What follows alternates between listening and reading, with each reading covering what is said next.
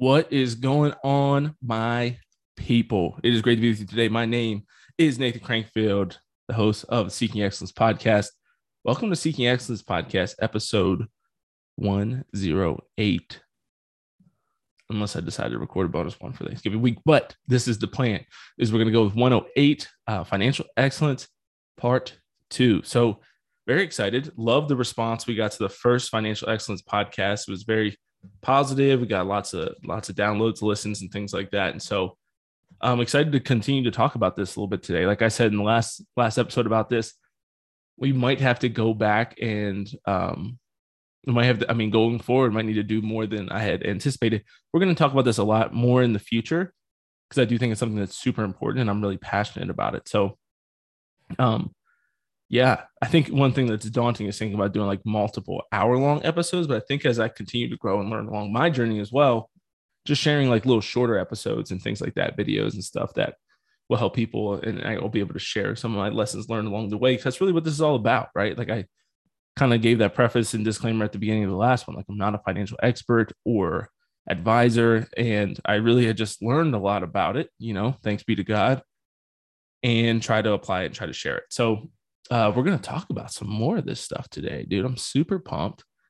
So we kind of ended last time talking about, actually, before we get into that, I hope you had a great Thanksgiving week with your family. I hope it was restful and wonderful. God willing, by the time this episode comes out, I will have a dog. So you might be hearing some barking from a new puppy in some future episodes, which is my hope and dream. Obviously, not ideal for the pod, but definitely ideal for my morale in my life. So Emily and I are very excited. Hopefully getting a dog. We'll be talking about that in the future, but I need to get Emily on here pretty soon, which is the plan. We've got a lot of great guest content too. That's the other thing I was going to share. Some awesome guests coming out in the next, not coming out in the next few weeks, but recording with me in the next few weeks. I'll probably be finishing 2021 pretty strong with mostly solo episodes. Going to get a little bit of Emily in here for sure. Maybe another guest or two, but going to finish pretty strong, talking about a lot of the pillars of seeking excellence, closing out the year, and then we'll come in hot with a lot of guests and stuff in the new year. So excited for that. But as I was saying before, we kind of finished talking a little bit about budgeting last time. And so I was trying to think, really like where were we last at? We kind of talked about percentages. We talked about, percentages, breaking down your budget. We talked about the need for a budget. Talked about how budgeting is very similar to like playing defense in basketball. Like it limits you just from being decimated, right? Where if you have no budget, if you have no defense in place, and no matter how much you score, no matter how much money you make, you're still going to be going backwards, right? So one of the fallacies, so I'm going to start today by talking about some fallacies, and then we'll get into the debt snowball. And so one of the fallacies I learned about early on that really set my foundation. And again, I want to preface this with saying, I apologize if I'm redundant. I had planned to record these like back-to-back days. It just didn't work out. And so I'm a couple weeks later than I recorded the first one. So if I'm redundant and repeat myself with certain things, I apologize. But one of the things that really like laid my foundation was in Rich Dad Poor Dad by Robert Kiyosaki. He really stresses the fact that he's seen many people over the years, who think that making more money is a solution to their financial problems. And that oftentimes when we make more money, we just spend more money. Then I went forth and I would see this all the time in people, right? Like see it all the time. I had to stop myself from doing it. I remember leaving Ranger School, and you don't spend a lot of money when you're in Ranger School. You don't spend almost any money, right? You get some snacks here and there every now and then, but that you get to buy. But you really save a lot of money, right? And our rent was pretty cheap. We were living on post in Fort Benning, Bob and I. And so really saved a lot of money. And I got out and I went home to Harrisburg with one of my friends to a Ford dealership and test drove a Mustang. Now, let's say I saved, I don't know if this is accurate. I was there for about 4 months. Let's say I saved $10,000 while I was in Ranger School, just to have a flat number. Now I could have gone and blown that 10 grand on a car, right? On a Mustang, even though I had at the time a Dodge Dart that I really hated, but it was paid off and was only 3 years old at the time. But I really didn't love it. It was really tiny. I didn't enjoy driving it at all. But I could have done that, right? And that's a lot of times what people do. And I see friends and just like Facebook friends and stuff do this stuff all the time. right? Like you see somebody who's living at home, they get a pay raise and now they're driving a Mercedes Benz and they're 24. And it's like, why? What? Like when people get a pay raise and they buy a car, they buy a more expensive thing. And so I've talked to you a little bit about how my Camry was what I call my worst financial decision. Definitely wasn't like a bury me financial decision. And I waited long enough to definitely have the money to buy it. I just wouldn't buy a new car at this point of my understanding. But you see people do this all the time, right? You make more money, you just spend more money. And that's, I think, because people don't have this percentages stuff broken down and really understand it. So this is something I really want you to understand, that when you have to be careful to think that just making more money is going to solve your problems, because if you don't have a good structure in place and just more income, more inflow is not going to produce any more fruit, right? If what you're making now isn't produce, if you have a little bit now, you're not producing a little bit of fruit, then having more is not going to make you produce more fruit. Also, along line with that, because I forgot to share one of my favorite quotes last week.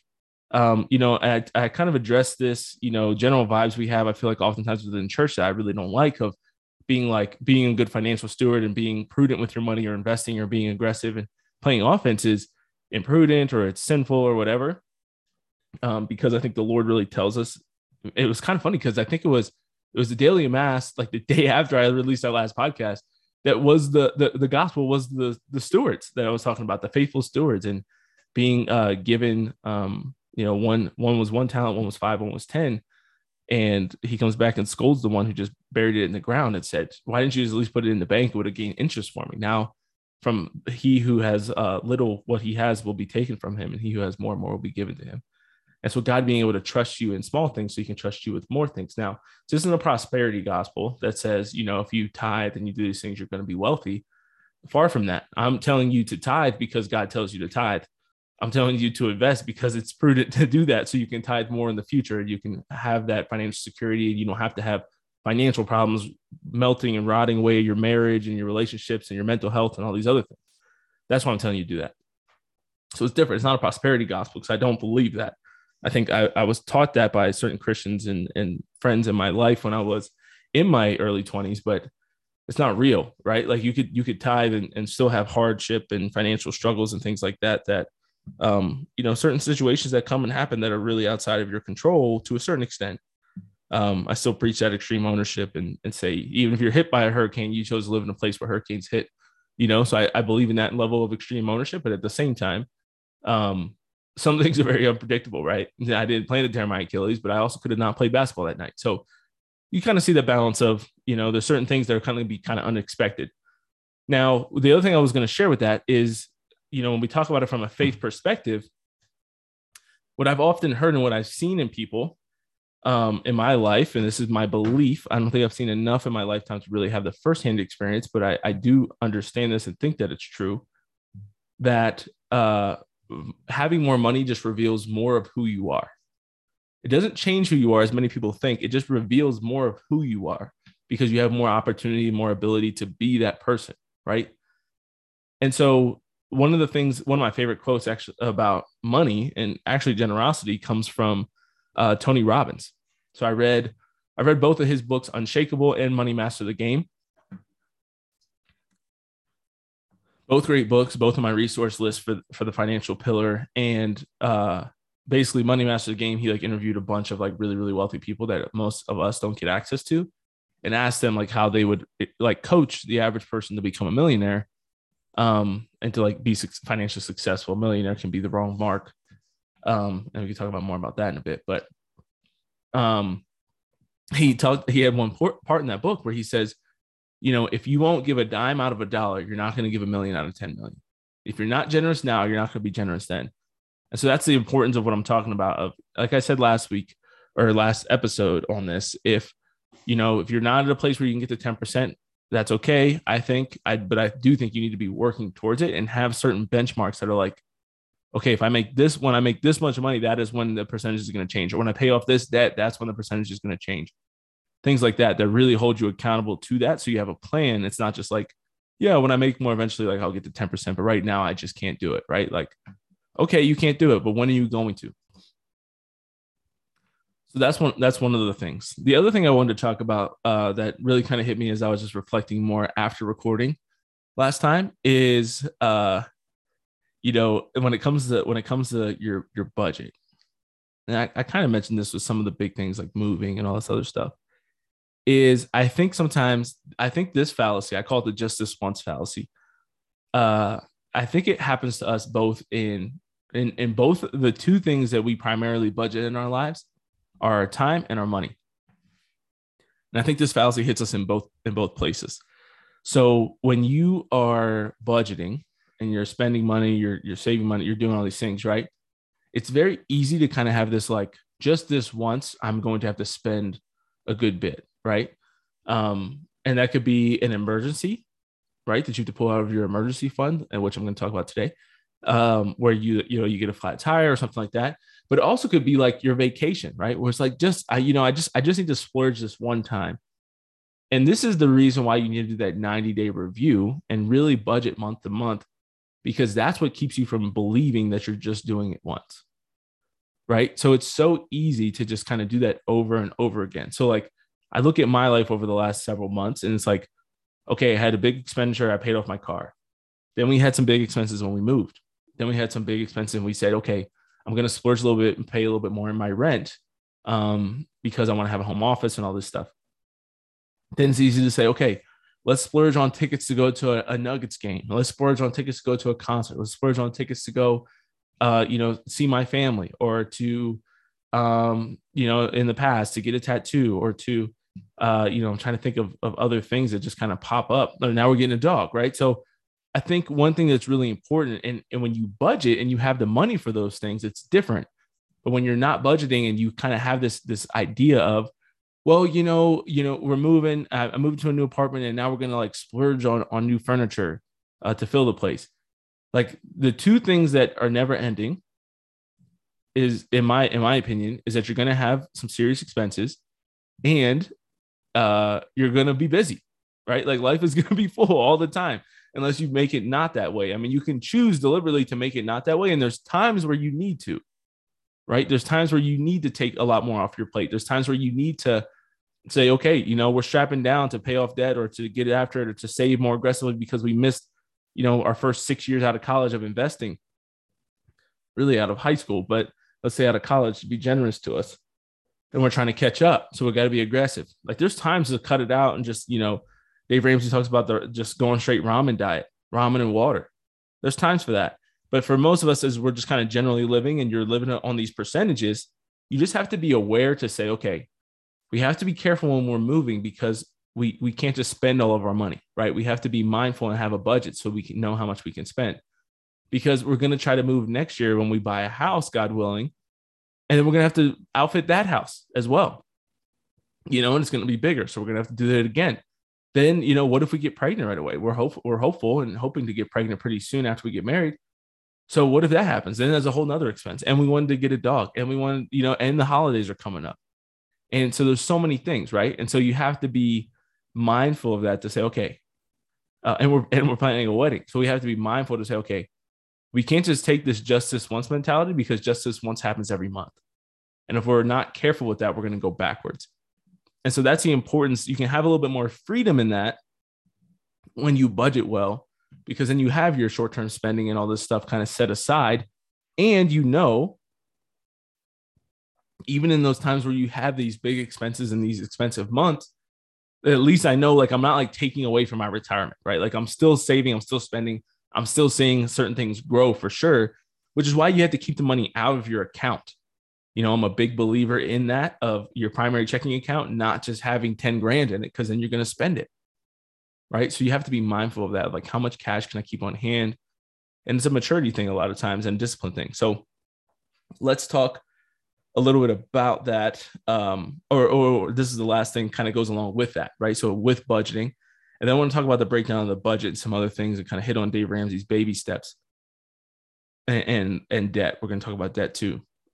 So I don't know if we'll get to any investing today, because I don't want to take 2 hours, and I don't have 2 hours, unfortunately. So government spending, Ben Shapiro talks about this all the time. I love this. I don't know why, like certain like little like anecdotes and things like that, like really get me hype. Probably because I'm a weirdo and a nerd. But this is one of my favorites, right? So Ben Shapiro, and I've never like seen this survey, but I think it's very like reasonable to believe. And I think there's a principle that underlies it that doesn't really, even if it wasn't true, I don't think it would be a huge difference. But I kind of want to look it up and see if I can link it. Ben Shapiro says that, when you do government spending surveys in the United States and you look at the national debt and you ask people, do you think the government should spend less? A vast majority of people say, yes, we need to spend less money, right? Then when you itemize it and you break it down, and you say, okay, here's what we're spending money on. Which do you think we should spend less money on? Education? People are like, no, not less on education. We need more on education. Healthcare? No, not less on healthcare. We need more on healthcare.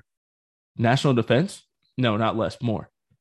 Infrastructure? No, not less, more. Like all these different things, when you break it down and you itemize it, people say no. But, and I think that's a lot of times the way that we kind of approach our budget, right? It's like, should I budget? Should I do, should I cut back? Should I invest more? Should I save more and all this stuff? Yeah, absolutely.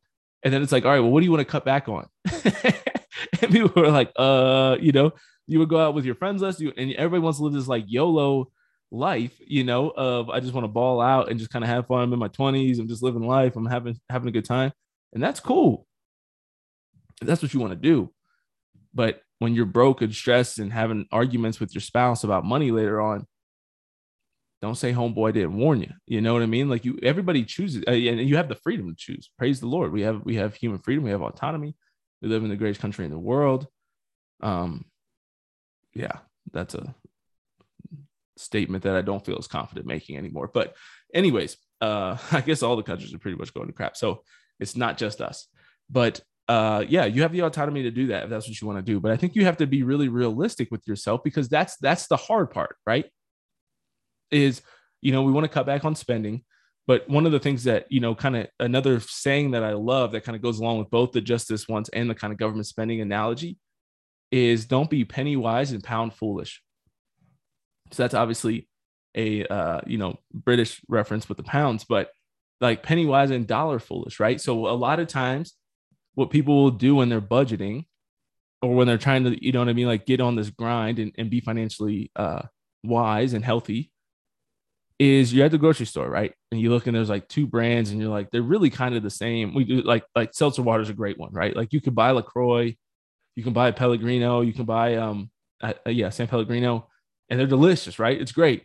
But is the Kroger brand really that much worse? And it's like $1 less? No, right? So you buy that one, right? Or whichever one's on sale, 10 for 10 or whatever the deal might be, 3 for 10. The 10 for 10s with the ice, and those are bomb. But again, you got to be like, all right, we're gonna just save a few dollars here because we're trying to be wise with how we spend our money, right? Maybe you go out to eat and you're like, I'm just gonna get one beer tonight. The second beer is $8. Like I really don't need that, and you're just trying to save money. But then, like I said, you go to a game or you go do these other things, then you just blow out all the money that you saved. Doesn't mean you're not still making a little bit more progress than if you just spent it all the time.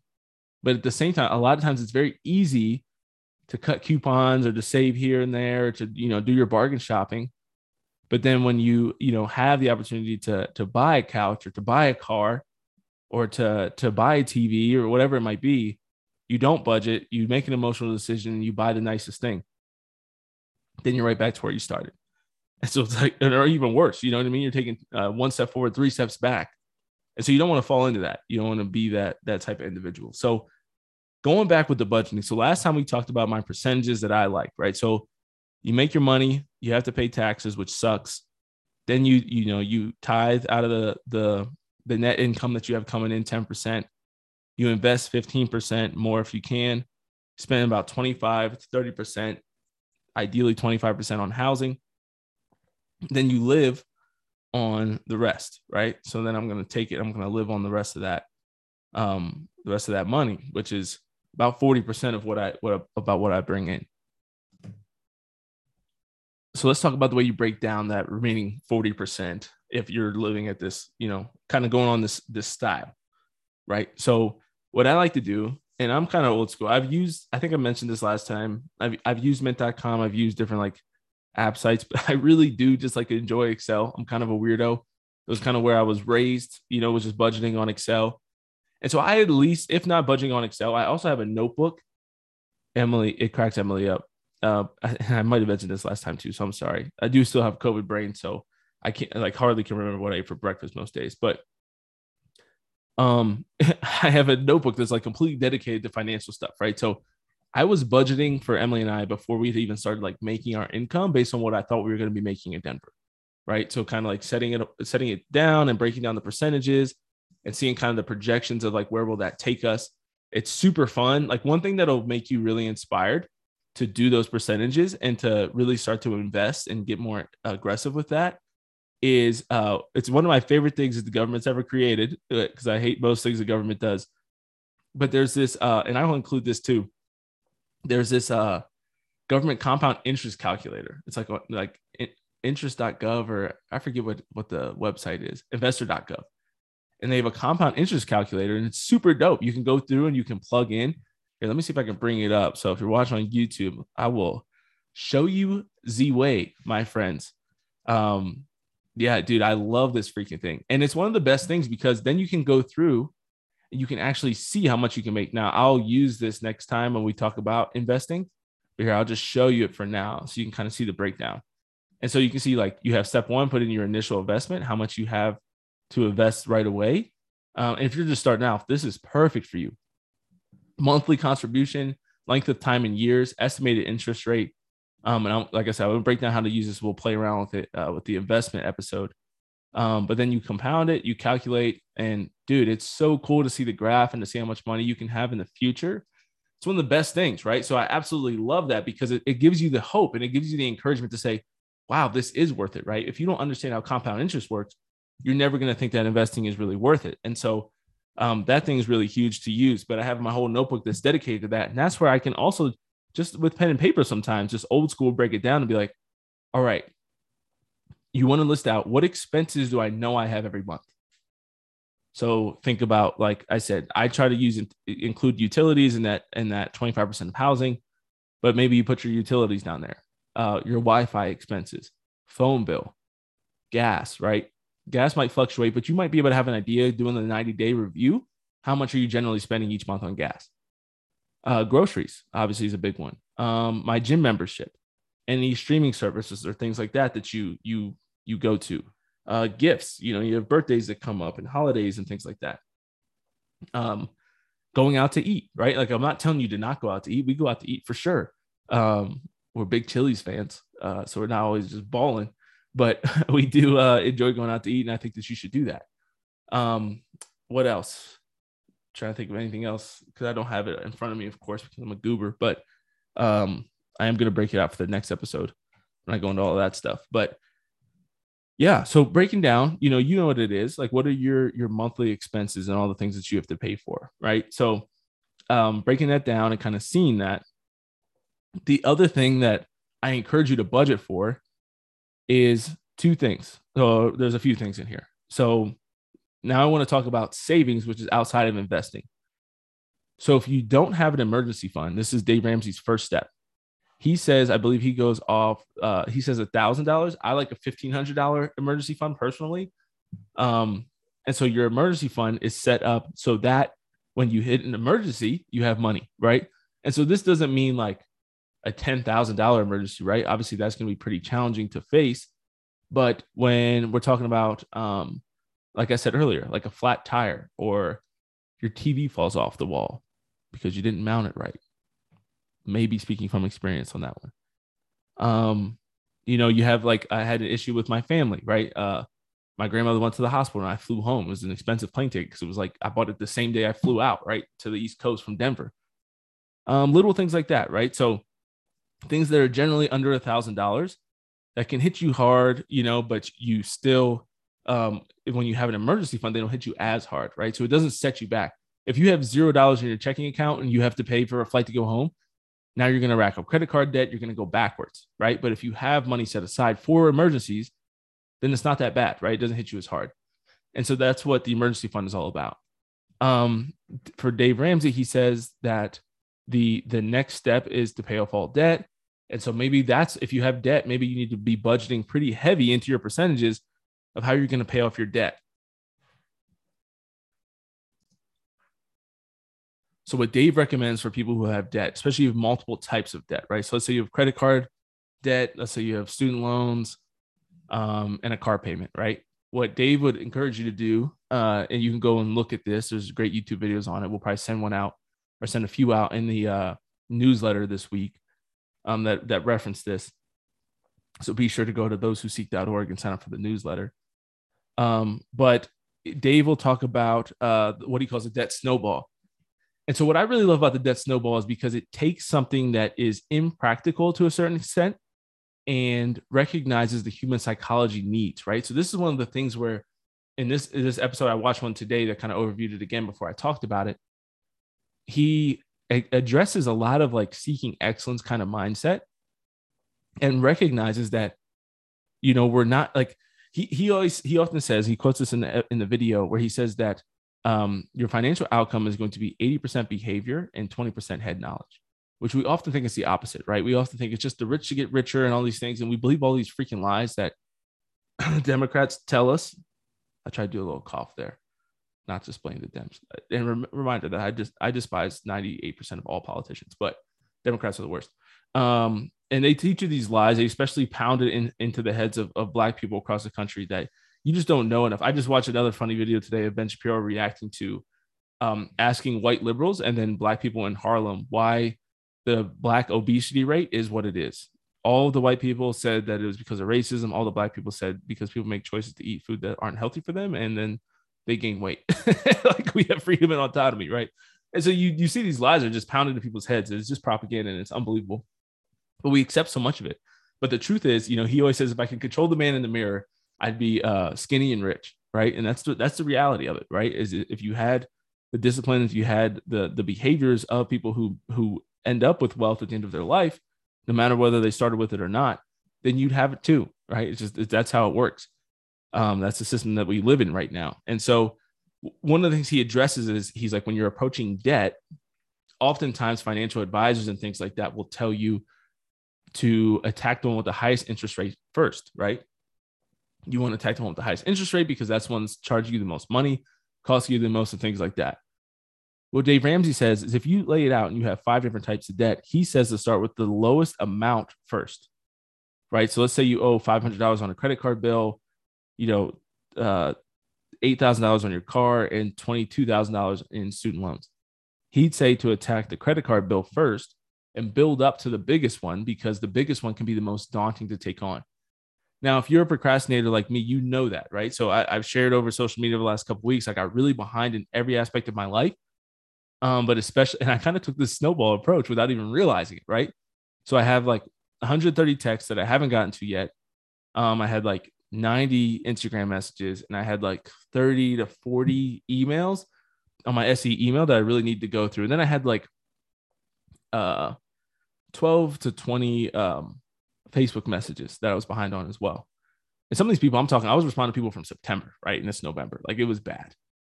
So I did this without even realizing that I did this. Like I'm just realizing this now in this moment, but I like responded to all the Facebook messages first, then I crushed the emails, and then I went through and crushed the Instagram messages. And now I still have the text left. But that's kind of the whole point, right? Is that you tend to procrastinate a lot more with the things that seem most daunting. And so they're most intimidating to you because they're so large. And so he's like, it's important in life to have momentum. And he recognizes that psychological effect that like paying something off and just like canceling it out does for somebody. So what he says is, yes, it's not the most expedient, it might not be the most practical, but it's the one that works. Like you don't just want to do what's most expedient, what's most practical. You want to do what's going to get you to the finish line, right? Like actually successfully. It's the same thing if you think about it. You know, I share this analogy all the time with like a GPS in a car, or if you think about, you know, we would do like land navigation in the Army. Like you could draw a straight line from where you are to where you want to go, but there could be a cliff in the way. There could be, you know, water in the way. There could be all these other things. So you might draw a route that goes all the way around some huge obstacle that avoids exhausting you climbing up a mountain or going over water and ruins your, you know, when you have wet boots, like that sucks. So you might draw a way that goes around to the bridge, and it might take you longer, might be, you know, a longer walk. It's going to be, you know, have its downsides, but it's going to get you there, right? You're not going to come upon something that's like, you cross it, right? And that could be a mental block, just like it can be a physical one. And so you have to be considering that. It's the same way that I often will approach going to the gym, right? When I talk about this kind of life hack of working out. I'm trying to get back in shape as I am right now, right? I'm 20 pounds down. I have 20 pounds to go to hit my goal weight. And I know that like more cardio, healthier eating, all that stuff would help me to do this, to do it more quickly, right? But I also know that if I just went cold turkey and stopped drinking, stop eating any sweets, stop eating carbs, just went like straight Whole30, did cardio every day, whatever, right? That it wouldn't last. I wouldn't even still be on the journey right now, right? I would have just stopped, 5 pounds in, and then I would have stopped, quit, binge eat myself right back to where I was. And so instead, what I do is I'm like, well, what I like doing the most is working out, like lifting weights, like bro lifting, right? So I get back going to bro lifting. Then as I start losing a little bit more weight, I start to increase the cardio a little bit more. As I'm starting to increase the cardio, lift more, I'm starting to see results. I don't have the same urge to binge drink or to, I mean, not binge drink. That was a bad example, but to binge eat is what I meant to say. To drink alcohol, because alcohol doesn't help on the weight loss journey, to eat sweets and to smash a bunch of sweets. I don't have the same urge to do those things, right? So it decreases over time. My self-control increases. And eventually I get to where I'm doing all three, right? Then I start to get more tired because I'm working out harder, and I have to start being more intentional with my rest. And so over time, I build up to it, right? Instead of what we often try to do is just go cold turkey at once. So that's the mindset. Now, am I saying this is the only way to do it? Absolutely not. Does Dave say it's the only way to do it? No. It's just that you might need to learn yourself, because some people can go cold turkey, go Whole30, paleo diet or whatever you want, whatever you want to do, go straight, cut out all the bad food for them and just start crushing the gym. Some people can do that. I just think it's a very small subset of the community, of the population. So you have to know yourself and learn how you interact with, life. That was a weird way to say that. Interact with life, how you live. I don't know how you achieve your goals. Know thyself, says Socrates, my favorite philosopher. Well, he's not my favorite. St. Thomas Aquinas is my favorite. All right. I'm not a pagan, but I do love Socrates. Socratic method is super dope. Okay. So then, debt snowball. So you might need to include your debt and create a game plan. Dude, if you have a lot of debt, like you need a hot game plan, and to be on your budget, like extra tight, like unbelievably tight, like lockdown, full court press, right? Full court press in this defense, like no breaks, all gas, no breaks, right? So you need to be really intentional with that. I'm very blessed to not have debt. I really haven't had much debt as an adult. But yeah, you got to be careful with that stuff, man. So that's kind of the debt snowball. Now, the other thing that I think you can budget for within this budget is he also talks about the loss of income fund, right? So your loss of income fund is for emergencies, right? Man, were there a lot of people in the United States last year that wish they had a loss of income fund? You bet your ass there were, right? Like there was a ton. And so what a loss of income fund is, you want to save up 3 to 6 months of your expenses. So this is the budget where you go through. Obviously, there would be no taxes, but you can kind of just add up this number pretty quickly by looking and say, okay, if you lost your income, you really don't need to tithe because you don't have any money coming in. So you can pause that for a little bit. You're not paying taxes, so that number doesn't count. You could even say there's certain circumstances where you're going to pause investing, right, for a few months until you get another job. Your housing, groceries, gas, right? Like some of these like serious ones, like you might even cancel your gym membership, right? So you can choose whether or not you're going to include that in your loss of income fund. Like what this kind of is a flexible number that you get to choose, right? So for me, I have a gym in my apartment. If I lost my job, like my gym membership would be canceled, right? Like the one I pay for. The one of the apartment is much smaller. It's not as nice, but I could work out there if I had no money, right? You know what I mean? And so you get to kind of choose what's going to be included in this, but groceries, gas, maybe your Wi-Fi, because you need to apply for jobs and things like that. And grocery and what was the other one I said? I can't remember, but thinking about what your top expenses would be, right? Like your ones that you have to have, and then multiply that. I mean, obviously 6 is the most comfortable way to go, but you can pretty much typically get away with 3, especially if 3 months I'm talking about, if you, depending on where you're at in life, right? So when I'm 22, 23, especially when you have a very secure job. So those are kind of the 2 things that really will depend on how much buffer you want to give yourself within what you're considering your expenses, right? And not just that, but also uh, whether you want to do 3, 4, 5, or 6 months. Now, when I was 23 years old, I was in the army. Dude, to get kicked out of the army takes like 6 months, right? So, like, one, I didn't think I was going to do anything to get kicked out, but also, even if you do, right, you can't get fired tomorrow from the army. So it takes a long time. So you have an idea. So you don't really need a ton because your job's pretty secure. And I was also a single man, right? So, like, I also had this like worst case scenario. I could always move back home if I needed to. So there's more fallback plans. Now, when you're 30 and you have a kid or 2 kids and you're married, and let's say, like, let's fast forward, let's say my life goes perfectly, right? In the next 5 years, Emily and I have, 2 kids or one kid with one on the way or something like that. Let's say next 4 years, three to 5 years. Um, Emily's staying at home at that point, right, with 2 kids. Now, at that point, right, like, homeboy's got to have a pretty good emergency fund saved up, because if I'm going to be the primary breadwinner, I'm going to be the only breadwinner basically at that point, other than like speaking and stuff like that every now and then maybe. But let's say I'm the only like I'm making the income for the house. And then I have 3 mouths to feed outside of my own, right? So 4 total. You want to have a pretty solid loss of income fund. So that's kind of what will gauge the difference. Now, I also still think that I have a pretty secure job. Let's hope that that's true. If you haven't subscribed to Hallow, please go do so to save my family. Save the kids. It's not about me. Save the kids. Think about the dog. All right, I have a dog now. Now I do have 2 mouths to feed, and basically 3 because I feed Emily most of the time too. So pray for me, I guess, is what I'm asking. This is what this comes to. This has gotten very serious very quickly.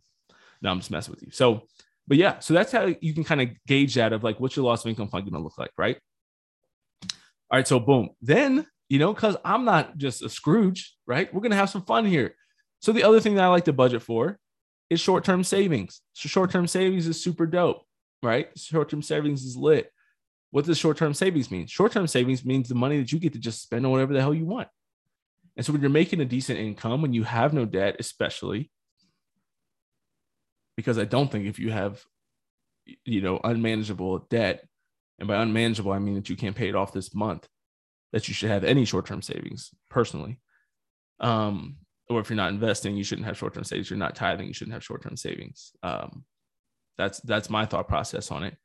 But once you do check all those boxes, then you get to start saving money you can just spend, right? And you have $1,000, $2,000, $3,000, $5,000, $10,000 that you can spend and splurge and buy people really nice holiday gifts. And you can take a vacation and go on vacation somewhere, and you can buy a dog, right, when you want one, and all of these things, right? So that's when you start to have your short-term savings that says, you get to next month and it's like, man, we already spent all of our going out to eat money, but we have friends coming into town.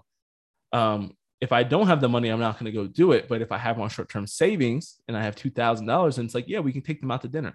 Wouldn't that be nice to take them out to dinner when our friends come to town? So that's kind of the process there. So short-term savings is a certain percentage that you can break down, or, a certain amount a month, let's say $100, $200, whatever.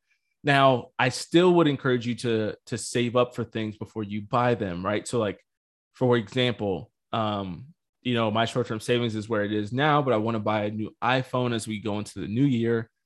I have the 10X Max, and it's still good. It's a little cracked. It's not terrible. It still works, but I just really want the nicer camera. And I've had this phone for, like, at that point, I think it'll be like 3 or 4 years. And so I want a new one. You can start saving ahead of time, right? So you can actually start to, let's say I don't want to take out of my short-term savings because I want to spend some of that money on the honeymoon or whatever. Like, I can still start to budget in my monthly budget to say, okay, the new iPhone, the 13 Pro is going to cost me, what is it? $1,100. I think I'll get $150 off for my phone now. So let's call it right around $1,000. Now, I'm not the type of person who's going to go and do the payment plan with AT&T, $30 a month for 3 freaking years. When I tell you I hate debt, when I hate owing people money, in scripture, it says that the debtor is slave to the lender, right? Dude, I'm not about it. Anytime I've ever done that, and like it would drive people crazy. I remember trying to buy TVs when I got back from deployment and all kinds of different things. And they'd be like, well, you can just finance it, right? Like you can afford this. You can finance $30 a month. And I told you about this last time talking about the car payment of those monthly payments will get you. They're a real some bitch. You know what I'm saying? So you got to be careful with that because that will just mess with your head. And you don't want to add, when you look at your monthly budget and you're like, I like where I have it figured out, like what my short-term savings and all this stuff is, you don't want to add another thing in there, right? Like I don't want to add another expense, even $30 a month. Like that stuff starts to add up over time. So I want to be able to pay it off when I buy it, partially because I want to just own it, right? But also because I hate having debt and I don't want to add another thing to the expense sheet. So yeah, so I can start saving up and say, okay, now I'm a little late now. I've been doing this for a bit, and this isn't a real life example. It is to an extent, but I'm not going to start doing this in November and say I want to buy it in January. But let's say I can find in my short-term savings or somewhere in my budget where I can either start to cut some from going out to eat or something like that. And I can say, okay, I'm going to save $100 a month for the next 10 months. Then I'll have the $1,000 to buy the phone, right? And so you can get tricky with it too. And then I'm telling you, it feels so much better when you've saved up and then you go buy it and you own it. Then if you go in, you haven't really thought about it, and you get emotionally sucked in. I went to AT&T this past weekend and they were telling me about it. I was looking at the phone. I'm like, man, this is dope. I want it. And it's easy to get drawn into those things, but you have to start saving up for those. And then it's so much better. Like just the emotions of it and just the feeling and your confidence, your self-confidence, your self-image isn't torn down. Because you're not like, I'm an emotional idiot who just gets talked into things. You feel a lot better. Now I'm going to talk about one last budgeting tip, something that really saved my life. I guess there's two aspects to this. So let me write this down real quick so I don't forget. So there's two aspects to this we're going to talk about as we kind of close out today and wrap up. Definitely not going to get to any offense and investing this time, but that's coming. That's coming. I promise you. Right. So we're getting there. We'll probably do 2 episodes on that as well. So this is kind of cool. I really like talking about this stuff with you guys. You guys are fun. I know what you're thinking. I'm sitting here talking to myself and you're right, but it's pretty cool. It's one of my favorite things about podcasting is like, you literally just like, I just pull up at my desk, for an hour, and it's like giving a talk to hundreds of people. God willing, someday thousands of people, but we'll see what happens. I'm just happy to be talking to whoever's listening right now. But 2 things that changed my life when it came to budgeting. This is a Dave Ramsey principle. It was taught to me by somebody else, but it's the envelope system, right? So the cash only system. Now I know that I did this 5 years ago. Yeah, it was like 2016. So 5 years ago, I did the cash system for however long I did it for. Cash system I probably did for like 3 to 6 months. So it's a great thing to do like post 90. So you do your 90-day review, right? We break down these percentages. You get your budget in place. You figure out how you're going to spend it, spend the money that's remaining. So you can kind of get to that zero balance budget, right? So that every dollar on the first of the month, you're telling every dollar where it's going to go for the rest of the month. You're not just looking back at the wreckage that happened in the last month, right?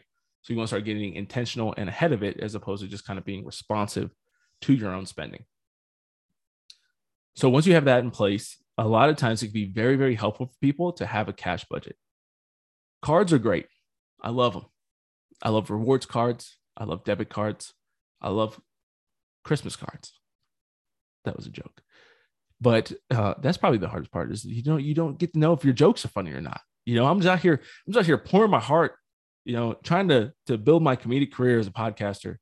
And I just have no feedback on whether you think I'm funny or not. That wasn't really that funny, to be fair. So I'd understand if you didn't laugh. But next time you could just give me like a pity chuckle or something. It'd mean a lot. It'd go a long way. It'd go a long way. That's all. I'll just leave it. I'll leave it at that. It'd go a long way. If you want to leave a review and say, Nathan's hilarious, would it make my day? Absolutely. But I love cards, right? The danger with cards is that swiping something versus handing over cash is another like mind trick. It's so easy. You insert the card, you have your stuff, and you get out of the store. It's so easy to spend money that way. You want to talk about when I talked earlier about being penny wise and pound foolish, like credit cards are the reason why people do that, right? Like I'm sure it happened like in all of human history, but it has to happen 100-fold more now that we have cards that are so like, it's so not emotional. When you have $100 in your wallet, right? You have 520s. When you start to spend those, like it hurts, right? Like you're watching it literally disappear. And so that's what the cash system is. Now, it was difficult. It was such a pain in the ass to do this, just like it's going to be a pain in the ass for me to get the money out to pay for my dog in cash because they only collect cash for this breeder that we're going to. Because I have USAA, I love USAA, but there's like no physical store. So it's hard to like go get large sums of cash out. It was easier in Fayetteville because the ATM limit was so much higher than a normal ATM. I'm going to have to do like 6 ATM visits to get this money out for this dog. Anyways, I don't know why I told you all that. The thing, what I'm telling you, the reason why I said that actually is because doing the cash system is a pain in the butt, right? Like it's hard to actually get it set up. It's hard to do these things. Now, I think it's really critical that you do it anyways, because what it does is it allows you to really like see the money and you get to actually like physically see your budget. This is why I like to write my stuff out, right? Like even though I have these ideas and these thoughts about budgeting, and I could use my phone app on my phone. Like I'm a pen and paper guy. I like to see it out. I like when I'm doing big brainstorms and things like that. Like I love my whiteboard that I have here next to me on the wall, right? Like I love it. I got to see the ideas. I got to see it out. This has the added bonus of like it's literally physical and you can literally hold it in your hands. And so we call it the cash system, the envelope system, because you use an envelope, like a letter envelope for every expense. So I have a gas envelope, I have a grocery envelope, I have an eating out, short-term savings one. I have one for obviously like Wi-Fi. Some of these like repetitive bills are going to come straight out of your account, right? But for all this other, spending, we call it like your flexible spending, because it varies month to month, or your variable spending, whatever you want to call it.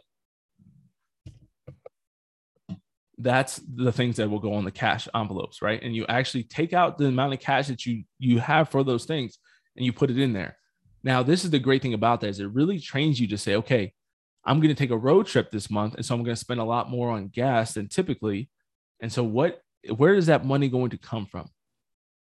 It's either got to come out of my short-term savings, or maybe I spend a little bit less eating out this month, or I spend a little bit less going on adventures or going on dates or whatever it might be, right? So that's the beauty of the cash system, is it actually makes you take the money out of somewhere else. It doesn't just come out of your credit card, right? So it gets you off.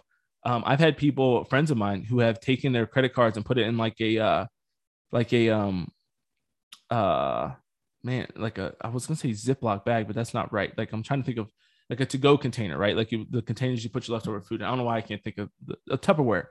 For the love of all things that are good, I don't know what is wrong with my brain sometimes, but they put it in like Tupperware, like fill it with water, and you freeze it. And it's like you can't use your credit card unless you very, very deliberately choose that you need to, right? Like unless something really, really bad happens.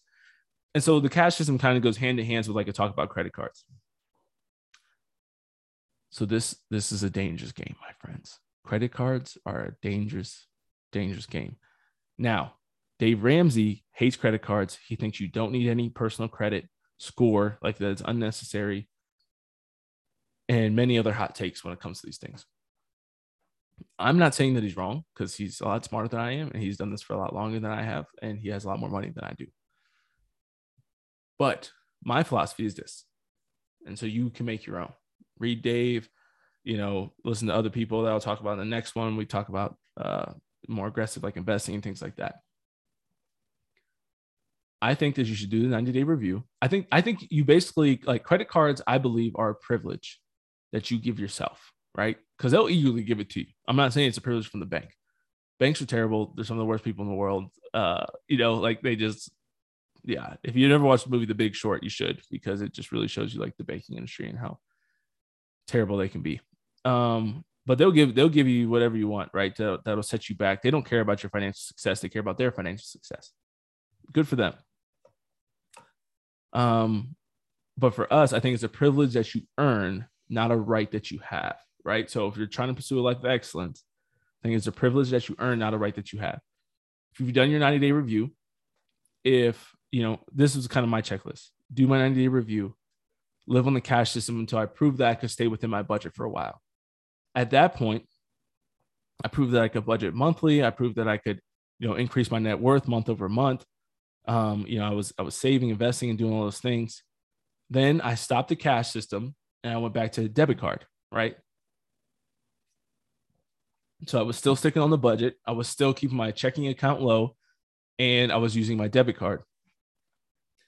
Now I did that for like 3 years, like 3 or 4 years, I want to say. And this is another thing. So people will say, but I get I get rewards on my credit card on stuff. The rewards that you get on your credit card are not worth you having bad spending habits. Let's go back to what Dave said earlier. Becoming wealthy is 80% behavior, 20% head knowledge. And so what we try to do a lot of times, because we're prideful human beings, is say like my head knowledge will account for, I can make up for my bad behavior. It's very similar to what I say, people talk about like abs are made in the kitchen, not in the gym. And we think that we can go and just work off a terrible diet in the gym and not care about our diet, right? And then we're still going to have a six pack. We can just drink a ton. We could eat crap. Like we can do all these other things. And we're still going to look great. And it's like, it's not how it works, buddy. And so the same thing goes with this, right? It's 80% behavior, 20% head knowledge. So get your behavior right, especially if you're coming out of college, you're young, right? If you're early in your marriage, like get your behavior right now so that you can be a little bit more flexible later on in life, right? So get the behavior right. So you don't, the rewards that you earn are not as it's not worth how much you can set yourself back behaviorally when you're just spending and racking up a credit card, right? And so I did it. I did the cash system. Then I did the debit card thing for years until I proved, time over time, I was increasing my net worth tremendously and saving a good bit and making progress, increasing my income, which increased my investing, which increased my tithe, which sadly increased my taxes.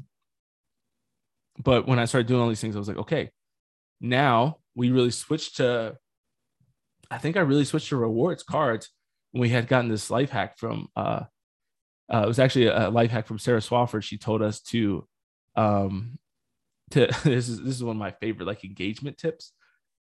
And you can still kind of do it in engagement and be pretty careful with it because you have some expenses that are obviously going to come, right?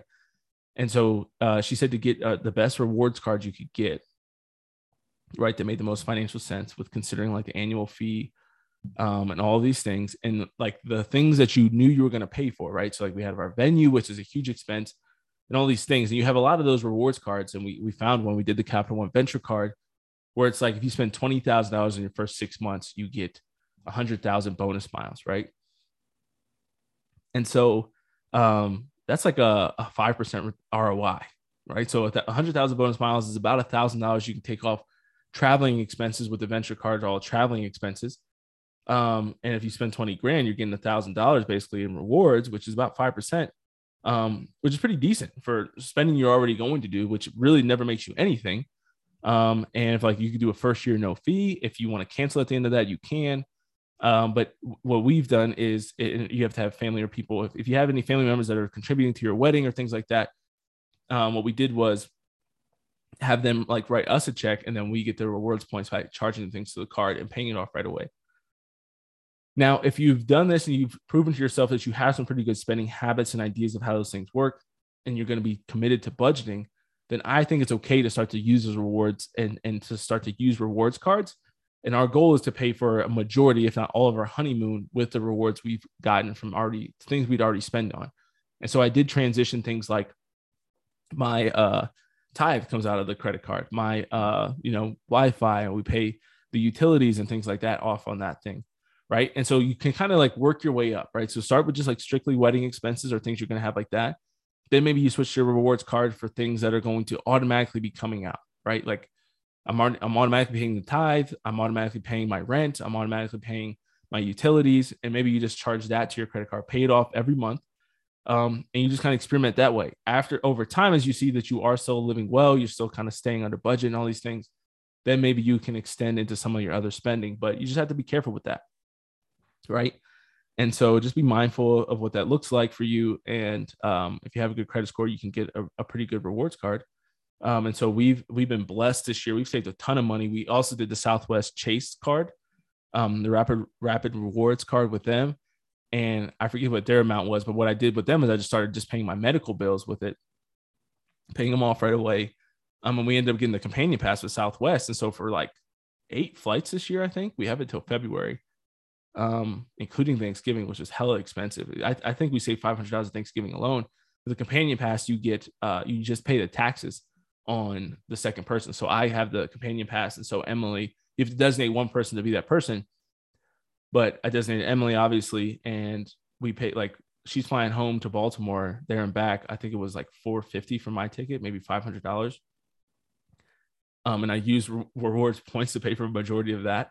And then we just paid $7 both ways for her. So $14 she's flying to Baltimore and back from Denver.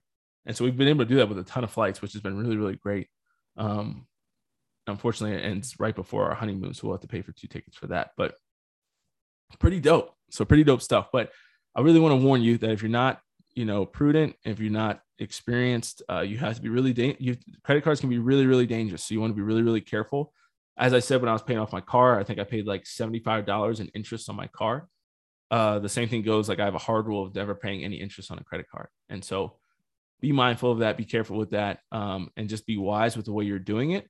And then be willing and be open with yourself that like maybe you need to take yourself off, whether it's because you're starting this financial journey, or maybe you even get deep into it, then you kind of like get addicted to it and you're overspending month over month and you realize, wow, I got to stop this. So be open, be honest, be real with yourself when it comes to those things. All right.